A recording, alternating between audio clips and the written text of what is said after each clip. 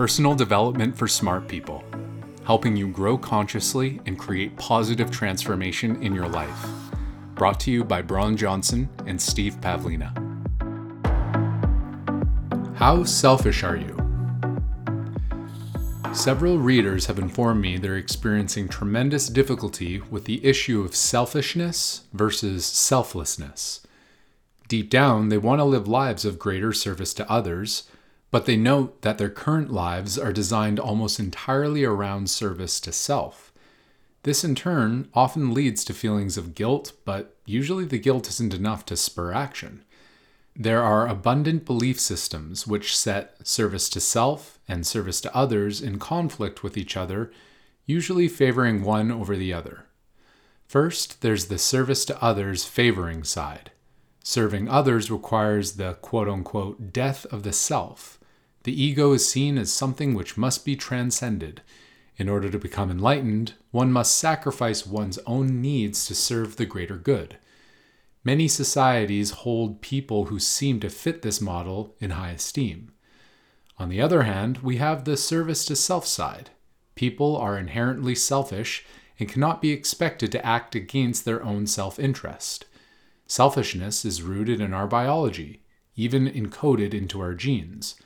We're ultimately Pavlovian stimulus response machines driven by pleasure and pain. Those who seem to serve the greater good only do so because, on some level, it gives them pleasure, or they'd feel pain if they didn't. I think both viewpoints are dysfunctional, to be honest. They assume service to self and service to others are in conflict. But are they really? Where does service to self ultimately lead? What would happen if you were to fully embrace the service to self path and take it as far as you possibly could? What would be the most selfish life you could possibly imagine? What's the greatest pleasure you can think of?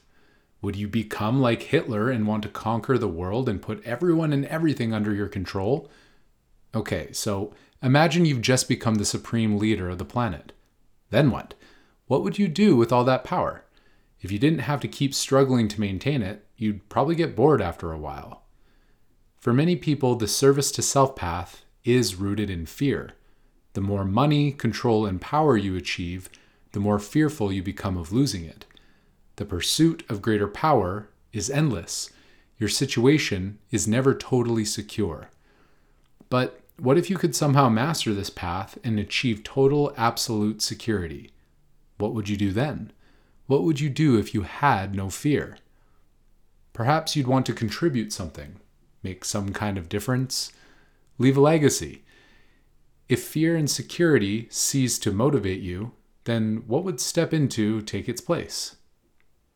I think the pursuit of service to self, if you think it through far enough and imagine yourself succeeding at every step, will eventually lead you to some form of service to others. Where does service to others ultimately lead? But what if you start from service to others? What if you put others entirely above yourself? What if you aspire to make the greatest possible contribution you can, whatever the cost, to you personally? Where will that lead you? Imagine you succeed massively at serving others. You've cured every known disease, rebalanced the ecosystem, ended poverty and suffering, and maxed out everyone's self-esteem. You've solved all the problems of humanity. No one even needs your help anymore. What will you do then? Enjoy it? Work on yourself for a while? Won't this eventually lead you back to service to self? Synergy between service to self and service to others. Now, I'm well aware that you're not going to be able to max out the service to self or the service to others path within the span of a human lifetime. There will always be more to do on either side. But this line of thinking got me curious. If maxing out one side leads you back around to the other side, then what does that mean? To me, this indicated that the service to self and service to others both lie on the same path. When you travel to the end of one, you hit the beginning of the other. Perhaps service to self and service to others are far more twisted together, like a giant Mobius strip. Biologically, this made sense to me. In order for humans to survive, service to self and service to others must be in balance. If we became totally service to self, but not service to others, we wouldn't care for our young, amongst other problems, and we'd eventually die off. If we became totally service to others, but not service to self, we'd fail to take care of our basic needs and would probably die from neglecting our health. In order to be optimally service to self, you must be at least partially service to others, and in order to be optimally service to others, you must be at least partially service to self. Sometimes being selfish is the most selfless thing you can do, and vice versa. If you want to serve the greater good, you have to serve your own needs. You have to take care of your health, your financial needs, your education, etc. If you want to serve your own interests, you need to support the community around you, which will help you succeed. At the very least, you may do this financially by buying products and services from other people. Diagnosing congruency problems. Service to self and service to others must remain in balance. It isn't a matter of choosing one path over the other. You do need both. But what about situations when they're in conflict? Certainly, I don't deny such situations exist. But rather than spending lots of time trying to figure out when to choose service to self and when to choose service to others, I suggest trying to work on your life path itself to bring them both into greater harmony. For example, suppose you're in a situation where your job is almost entirely service to self. You do it for the money, or for other perks, or for a feeling of security, but your work doesn't serve the greater good in any meaningful way. Suppose your company manufactures junk food, the kind of products that are only going to harm people's health in the long run. But your company, and you, get paid to do it. Then in your time off, you do volunteer work, spend lots of time with your family, and so on. In your personal life, you try to be a lot more service to others. See, in this case, service to self and service to others are in conflict. They're not in balance. How many companies do you know like this? The work they do is almost entirely service to self, serving the needs of the company and its investors, but then they also dabble in community service projects and slap a cutesy mission statement over the whole thing. Internally, they're driven by one set of values, mostly greed, while externally they project a different set of values, mostly service. This is pure schizophrenia. If you find yourself in a situation like this, you can start by getting clear about where you're overly service to self and where you're overly service to others. Where are you being driven too much by self-interest and damaging others in the process? And where are you sacrificing too much and hurting yourself? No cheating. When many people find themselves in an unbalanced situation, they try to cheat. They attempt to redefine service to self or service to others to fit their current situation. For example, a greed-driven corporation may try to come up with a cutesy mission statement that casts a light that looks like service to others, but no one's buying it. It's nothing but a whitewash and has no real power to motivate people.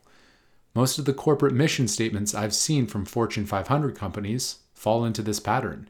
They're written with such fuzzy, imprecise language so as to say nothing of substance. I'd give them more credit if their mission statements began with, "Our mission is to make our investors filthy rich and to squash our competition." I think that would be a more accurate statement of purpose than what makes it through the PR filter. What happens to individuals who find themselves in an overly service-to-self situation is that they try to rationalize some service-to-others components. They try to find the good in what they do. Hey, at least I'm paying taxes, they say. If I don't do this job, then someone else will. I'm just being a good provider. Don't lie to yourself. You know the truth. Finding the path where service to self and service to others are congruent. It's not easy to find a path where both of these are congruent, but it is possible. On such a path, greed and service are both pointing you in the same direction. While you'll still need to manage minor conflicts between them, the big picture is balanced. You'll be able to see that pursuing service to self and service to others will take you down the same path. What is the greediest path you can take?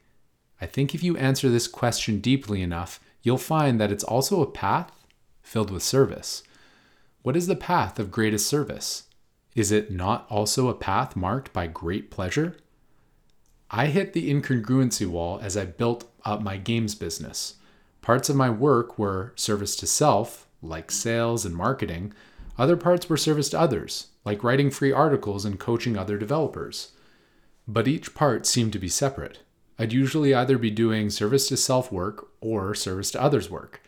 I'd even try to balance my time between the two of them. After several years of that, I began seeing that this manner of living was nuts. So I opted to define a new way of working where I could spend the majority of my time doing work that is both of them. The greediest thing I do for myself is to work on my personal growth.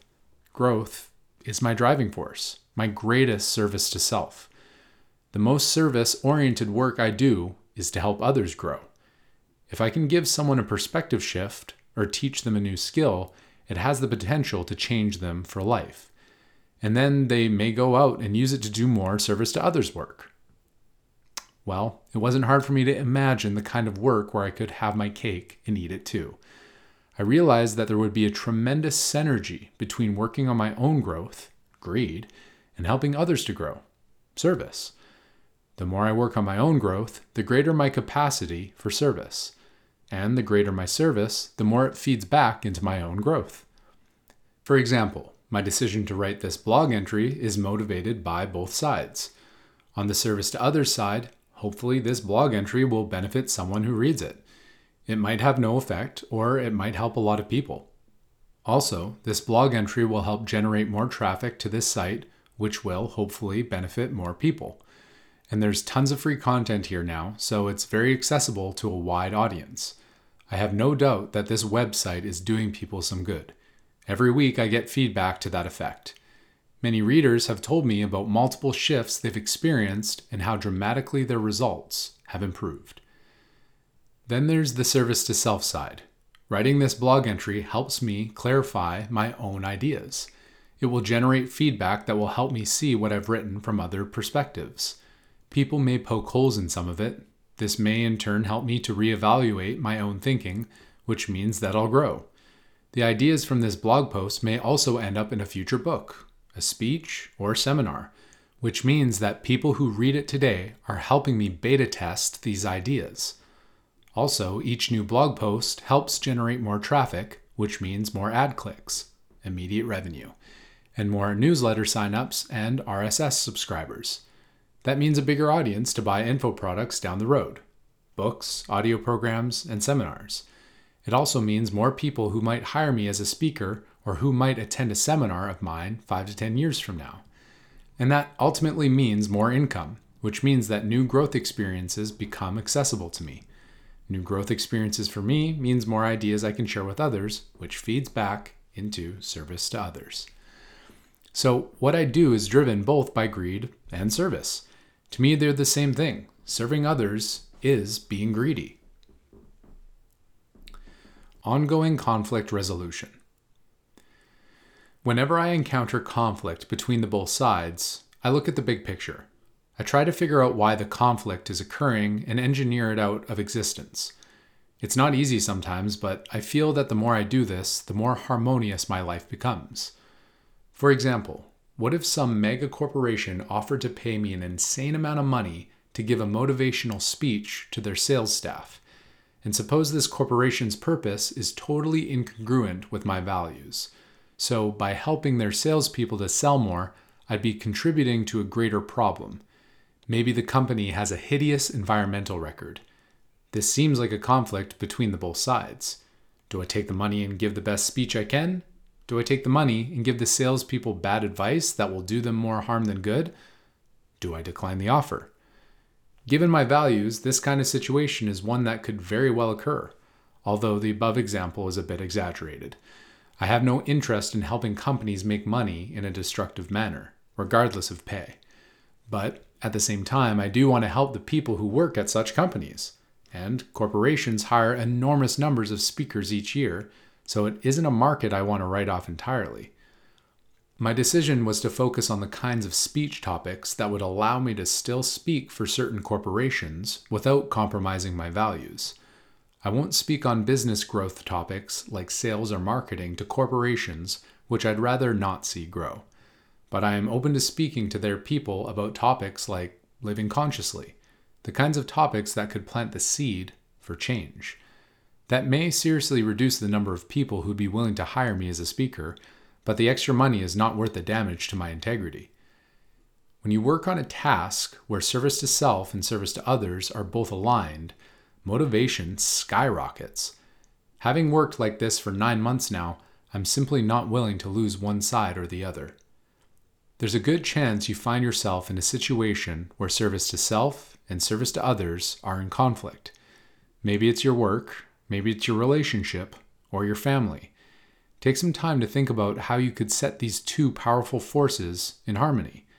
Instead of having them work against each other, set them both after the same goal. Allow your greed to fuel your service and your service to fuel your greed. Accept and integrate both the selfish and the selfless parts of you. Learn to use both the dark and the light sides of your nature.